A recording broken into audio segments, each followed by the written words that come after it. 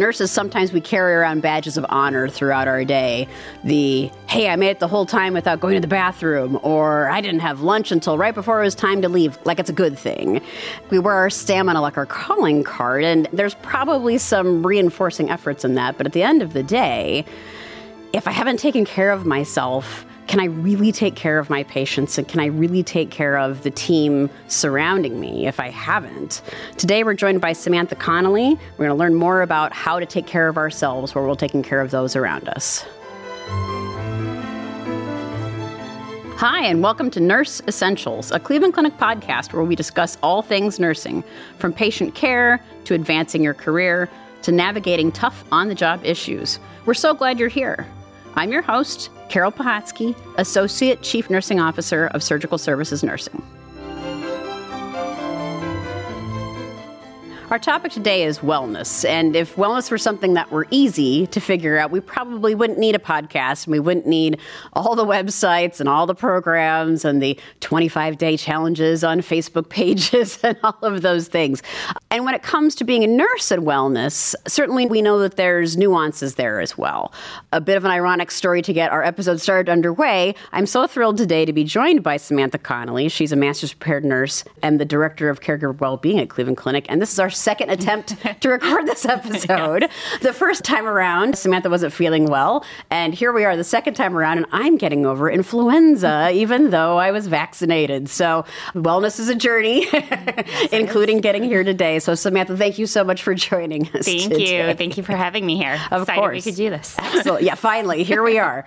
So I would love to get started hearing a little bit about your professional journey. What took you from being a nurse to now this really exciting role as Director of Caregiver Wellbeing? So I was actually not actively looking for it. I became a nurse because I had atrial septal defect. Oh my gosh. So I was inspired by my pediatric ICU nurses that took care of me. So I was a critical care girl from day one.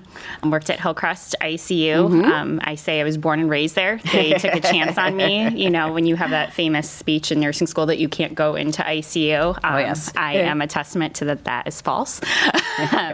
So I started there as a bedside nurse, became the assistant nurse manager and then manager. I got a phone call from a number I didn't know about this job posting, and they said, it's Director of Caregiver Wellbeing, but hear me out, it's not critical care, it sounds like you. From being the manager of the COVID ICU, I, of course, saw how wellness and well-being was such an issue and a concern for not just nurses, but all caregivers. I found myself really having to advocate for all of the caregivers that were in my department that touched COVID patients. So when I got that phone call, I felt more of that pull of, this might be a time where I'm going to have to advocate more so for caregivers versus patients. And this role sounds interesting. So moral of the story, don't answer a phone number you don't know. Or do, just be prepared. Your journey segues a little bit. I was ready to be critical care all my life, but after COVID, this is kind of where my heart was being pulled. So happy to kind of advocate and help caregivers right now. So, and it's been a couple years for you in this role, right? It is. So I started August of 2021. I was also pregnant. So I decided that it was a really good idea. You know, first baby, new job. Let's do it. COVID, let's do all the above. Yes. So I really jumped in head first. All right. So you had to learn a little bit about your own balance and well-being while transitioning into a role about well-being. Yes. So what did you do to prepare yourself for that and educate yourself on options? So I would say that well-being was a part of my priority list as a leader before I was a formal leader, even when I was an informal leader as a charge nurse. It's just something that I think nurses wear as a badge of honor of, I didn't go to the bathroom, I didn't eat, I haven't slept, I picked up overtime.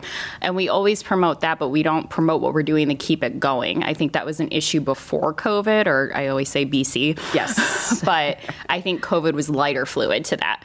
I think, unfortunately, there are still people in healthcare where they would like to say that this is because of COVID, but I think they aren't willing or ready yet to recognize that these were issues that existed prior. So for me, it was always a priority before the pandemic. It became the number one priority during the pandemic because if my caregivers weren't okay, there's no way we could take care of the lives that we saw. So for the first time, my priorities really had to shift. I'm notoriously up at 4 a.m., so usually that's to work out. Wow. But during COVID, that shifted. I was really looking at what was happening in other countries. What were they doing to help these caregivers? Oh, okay. What was happening with burnout? What were they finding that worked and didn't work? And really kind of bringing those things back to my team of what do we need? Even down to travel nurses. I didn't make the go-ahead of bringing them in. I said, we're not doing it until you guys are ready. Okay. So I made them a part of the decisions of what they wanted for their well-being and for the teaming. And I think that's most important. I know nursing, we're big on shared governance, so all of those decisions I wanted them to have every part of. It's a great point that well-being isn't just physical well-being and isn't even just the individual emotional well-being, but really how I function as a team and how the team functions. Certainly lots of conversation about bringing an agency last year, but really to get your team on board with that. What an interesting example of well-being from that perspective. Yes. We have previously recorded an episode about the image of nursing, and so your comment about the badge of honor, not having a break, not peeing, et cetera, that self-fulfilling prophecy that works against us in so many ways. It works against us in convincing other people that this really is a great profession because they say, but I like eating lunch at a normal time and refueling my body and taking care of it. But also, it really creates this inverse reward that says I'm tough and I made it through versus my body needed me to not be tough and make it through because I'm starving and I'm cranky and it's the end of my 12-hour shifts. Fascinating. So let's linger a little bit there, knowing that our audience is comprised of hopefully everybody from people even considering nursing school to folks who have been in the nursing career for quite some time. So representing all types of nursing, but we know that a lot of us either are currently or at some point in time have worked that 12-hour shift or have, worked a long day, whatever that looks like for them. So some thoughts on how to take care of myself during that 12-hour shift. First, we'll talk about as an individual before we talk about as a team member. So for an individual, I would say if there's student nurses that are listening, start your best practices for yourself early on. We all know when we're in nursing school, you have the nurse that likes to sleep in. We have the nurse that's up early. We have the student nurse that comes in with monsters and coffees lining their desks. Start those healthy habits early, and consistency is key. Because as we all know, when you start doing something in small increments and the more you do it, the more you're consistent with it, the more it's going to be a part of your day-to-day culture.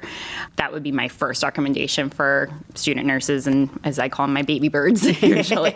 And really kind of thinking, what are the things that you have to have foundationally that make you feel your best? So is it going for a walk? Is it time with your family? Is it, I just need to disconnect completely?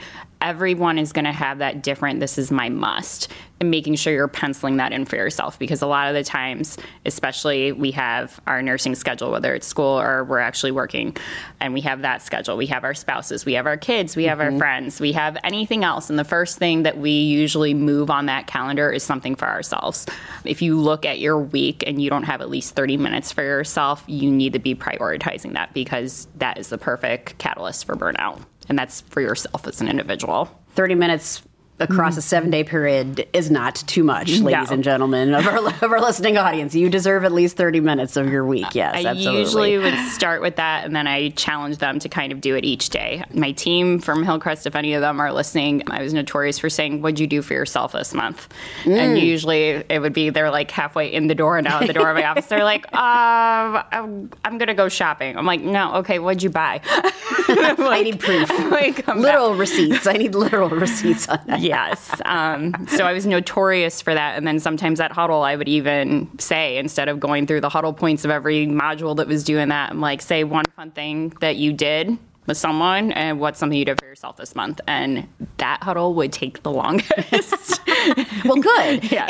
And I know there's a lot out there about that accountability culture, too, that goes along with it. Do you want to talk a little bit more about that? Accountability is key, especially you hit the nail on the head, like well-being, it isn't easy. Right. So you need that trusted partner, whether that's your spouse, a family member, a friend, a coworker, because if it were easy, you would be able to do it yourself. So you have to find someone that you can trust to hold you accountable. Even something as little within a nursing unit of having that buddy to go to lunch. I know that we've heard of like, okay, let's self-schedule lunches. And we know that that can be challenging in different departments because you don't know when a patient's going to code or someone gets whisked off to OR.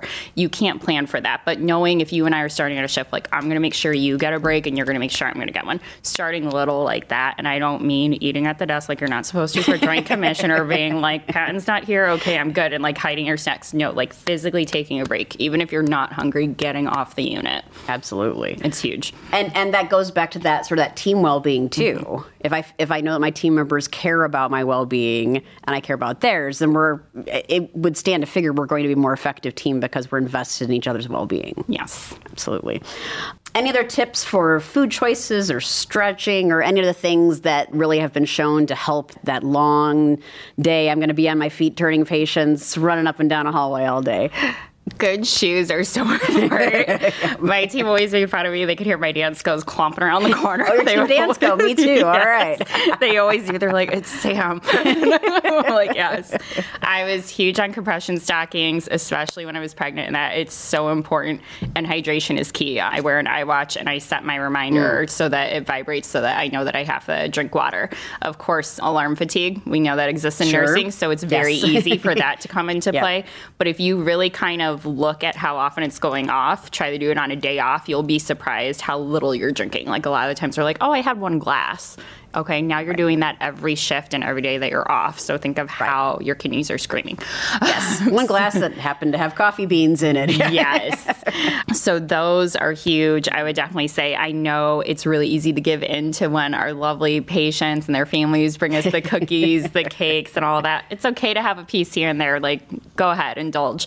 But just be mindful of that and how it's going to add up on you, especially if you're a rotator and rotating back and forth and you have the caffeine, the sugar, the pizza and that. I was big on snacks and healthier snacks. I'm a big proponent of meal prep. I think that's huge and that helps a lot. You make healthier choices that way, and you can kind of do that with your accountability partner too, or you can do healthy potlucks. We all know that the potlucks that have like the cheesy potatoes and the buffalo dip and that. So how can you make it a little bit healthier so that you and your team can kind of keep going? Well, and it's finding that balance of you can pack your lunch but still leave the unit. Yes. You know, I think that was honestly, when I think back to some of my days, some people intentionally didn't pack their lunch because it forced them to leave the unit to go on break, which is in its own way a good thing. But if they're going off the unit and then making not the most fantastic decisions about what they put in their body, or I would get that point, I would buy myself lunch and then feel sluggish versus, you know, I'll eat less or I'll have a protein shake and I can power through the rest of it instead of, you know, going down to the cafeteria, having a big heavy meal and then feeling worse than I did beforehand. Yes.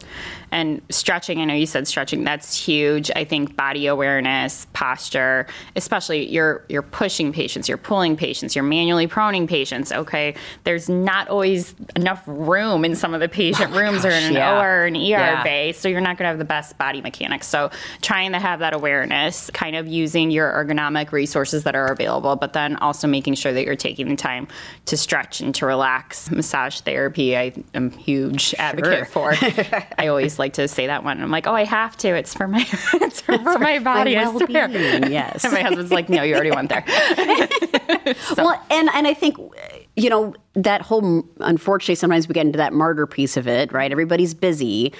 But literally asking for help when it comes to physical items like boosting a patient or turning them, you know, they're going to feel better if there's enough hands in the room to help them feel supported while they're turning, and you're not going to hurt yourself. And sometimes it does mean, unfortunately, saying to the patient, like, let me go get some friends. We're going to reposition you. I want to get some friends, so we do it the right way. And then nobody's getting hurt. The patient feels good and nobody's throwing out their backs, helping somebody tip on their side. Definitely. And I think another huge thing is, especially for new caregivers and even seasoned caregivers, I know that there's staffing challenges. And so you look around for that friend and then you're like, okay, I'm just going to do it. Mm-hmm. And now you hurt yourself. There's tons of equipment that's widely available to you. And you're probably like, oh, you're thinking in your head, I need to learn how to use that gait belt or how to use that board.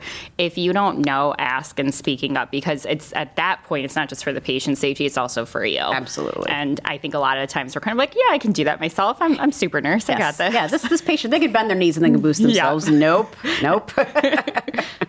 So we'll switch a little bit. So we've made it through our day. We hydrated and we had a nice healthy lunch during the middle of our shift, and we went to the bathroom and it was great. But we worked three 12s in a row, and we've got a few days off. And our days, we'll pretend we're in a scenario where we're working days that week. Any tips for recovery, especially after a few shifts in a row? Nurses are going to hate me for this, but that consistency piece of waking up the same time, usually within that same hour. The more that you flip and the more that you're 2 days sleeping in, 3 days waking up early, it really throws your body out of whack. So that consistency as much as you can with drinking, eating, your sleep, any exercise that you do. I would really say try to keep, if you wake up at 6 a.m. usually, try to by 7 a.m. in that hour.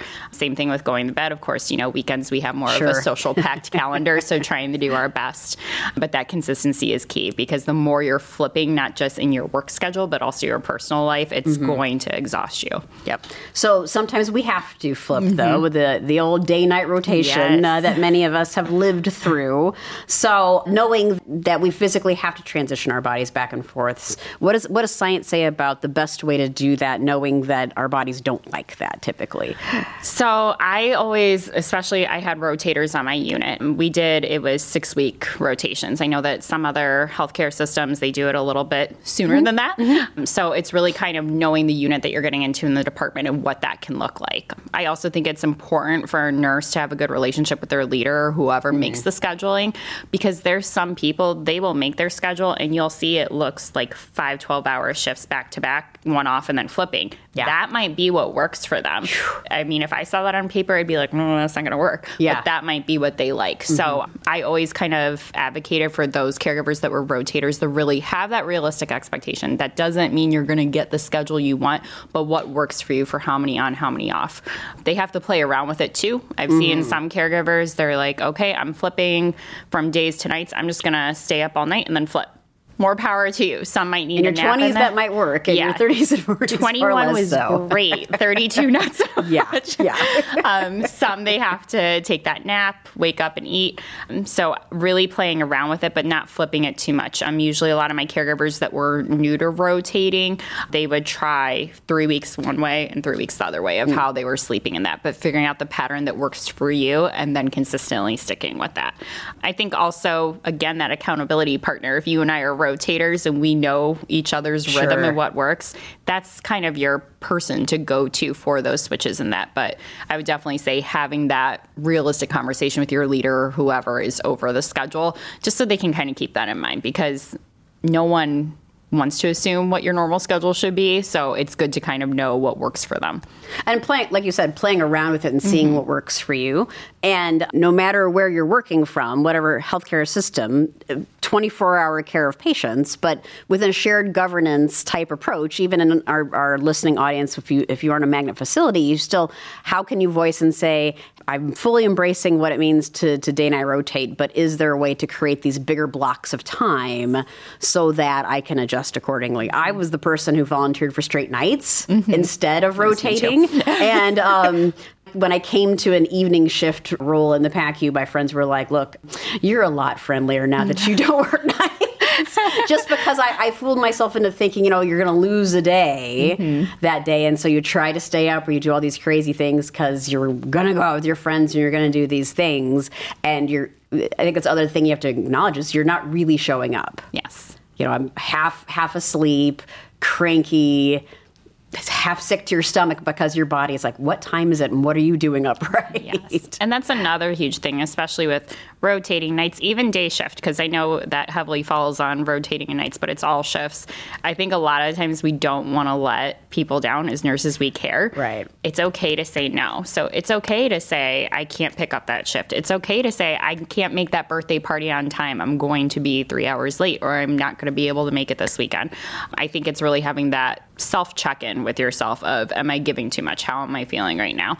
It's okay to say no. I know that's a really hard concept for nurses. Sure. We've all struggled with it. I'm guilty too. But I think you need to have that balance for yourself and knowing, hey, I just worked night shift. I need the sleep. I can't go off of no sleep and go to this family function right now. Especially if I have to go back to work the next day. Yeah. it's not going to work. Yeah, it's not. And the last thing anybody wants is to have a problem getting back to work safely, getting home from work safely, or have something happen to a patient because we overestimate our abilities. So, all right. Well, so here you are as a leader of the Caregiver Wellbeing Office and formerly a leader of nurses. So what are some things that you wish you knew back in your bedside days that you do now?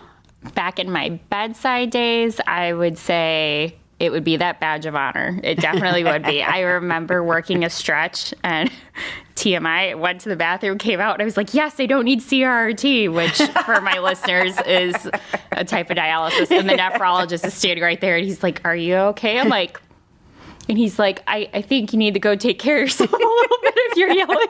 Yeah, this is not to be proud of. And I was like, yes. I'm like, thank you. So it was in that moment I was like, you know what? I'm taking great care of my patients. You know, I'm an active team member here. But, you know, that's kind of a warning sign right there. Even though it was a joke and some sarcasm, like, that's kind of a red flag. Like, you know, why am I yelling that and so excited about that? And so I need to drink more fluids. I need to take care of myself because I'm not burned out yet, but I'm going to get there. I use a lot of car metaphors. So it's kind of like your oil change, getting your car line and your tire rotation. If you don't get them, your car will keep going. But do you want to risk being on the side of the road? And then if you don't have AAA and that, your accountability partner. So it's putting those things in place to make sure that your car is efficiently running and it's safely running. So if I'm not doing those things like taking care of my physical, my mental, my emotional well-being, you know, I'm risking breaking down on the side of the road with no assistance. And remembering that it is the long haul. So, you know, I made the little crack about the 25-day challenge group on Facebook. I'm in one of those, and it's actually really helped, especially when I was sick all last week. And so it'd be easy, but that's just it. Like, never mind. But no, it's you got to put the gas back in the car and get back on the road and know that there's people checking in on you saying, hey, I know you were sick last week. Come on back. Like, are you going to come work out, or what are you going to do for you? And hopefully what I did this calendar year with that group helped me get over what I had faster. So really it's that long journey and setting up those gate points along the way to keep us honest with ourselves. Yes. I try and think what else I would suggest for bedside nurses that I wish I knew. It's taking that moment. I think whether you are ready for lunch or whether you're ready for a break, if it's being offered to you, take it. Because one, we don't know what's coming in the door. Sure. Two, your team might be picking up on something on you. Like, you might have just been a part of a CODA or rapid response. May not have even been your patient. Right. But if someone's offering it to you, they might be picking up on something. And that's kind of a sign also. Because your team, it's a relationship. And so they can probably read you better than you really want them to. Sure. So kind of take that breather and offer the same for your team around you. I would say for leaders, especially when I was an A&M and nurse manager, it's setting healthy boundaries and trusting your team. I know that one's kind of hard also. I think COVID, it's a different beast. Again, it's a pandemic. There's no handbook for that. So we had to overstep. We had to push the envelope a little bit further. Sure. But some leaders that are listening, you know that you had boundary issues prior to COVID, I'm sorry to say. So really kind of taking that self-assessment on yourself. Do you have to make that staffing call? Can you trust your charge nurses? Can you coach them after what they could do differently? Do you need to be on call 24/7? When you watch a football game, you see the coach making calls, and they might get frustrated on the sideline, but they never run on the field and grab the ball from the team and run it down. I'm sure many of them want to, but you can't. You have to trust them. You might have some frustration or not agree with it in the moment, but what do they do after the game? They watch the tape back, they replay it. What can we do differently? So stop rushing the field and have those boundaries, or you're going to be on call 24/7, pandemic or not, staffing challenges or not. That's right. Excellent. Well, you've shared so many good things. We're going to spend just a few moments to wrap it up in our little speed round. So this is a chance for our listeners to get to know you as a nurse and human being above and beyond the expertise you shared with us. So you've been very gracious sharing your own well-being habits as well. But it's time to unwind. What's your go-to media? Do you like TV or podcasts or books? What's your jam? I would say books and TV. Books for a while was not enjoyable. It was all studying. So it was enjoyable for furthering my career, but nothing for fun until I would say the last year. And then I would say TV. My husband works 6 days a week. So we usually try to find something that we like together and watch that then. Very good. And what brings you joy? Right now, my daughter, she is 16 months old. Oh, fun. I would say prior to her, it was honestly my team. And honestly, nursing, of course, given my history and being a patient, that's a part of me. So making a difference and seeing my team make a difference. Well, Samantha, thank you so much for joining us today. I can't thank you enough for sharing your wisdom with us. So happy. Thank you. As always, thanks so much for joining us for today's discussion. Don't miss out. Subscribe to hear new episodes wherever you get your podcasts. And remember, we want to hear from you. Do you have ideas for future podcasts or want to share your stories? Email us at nurseessentials@ccf.org. To learn more about nursing at Cleveland Clinic, please check us out at clevelandclinic.org/nursing. Until next time, take care of yourselves and take care of each other. The information in this podcast is for educational and entertainment purposes only and does not constitute medical or legal advice. Consult your local state boards of nursing for any specific practice questions.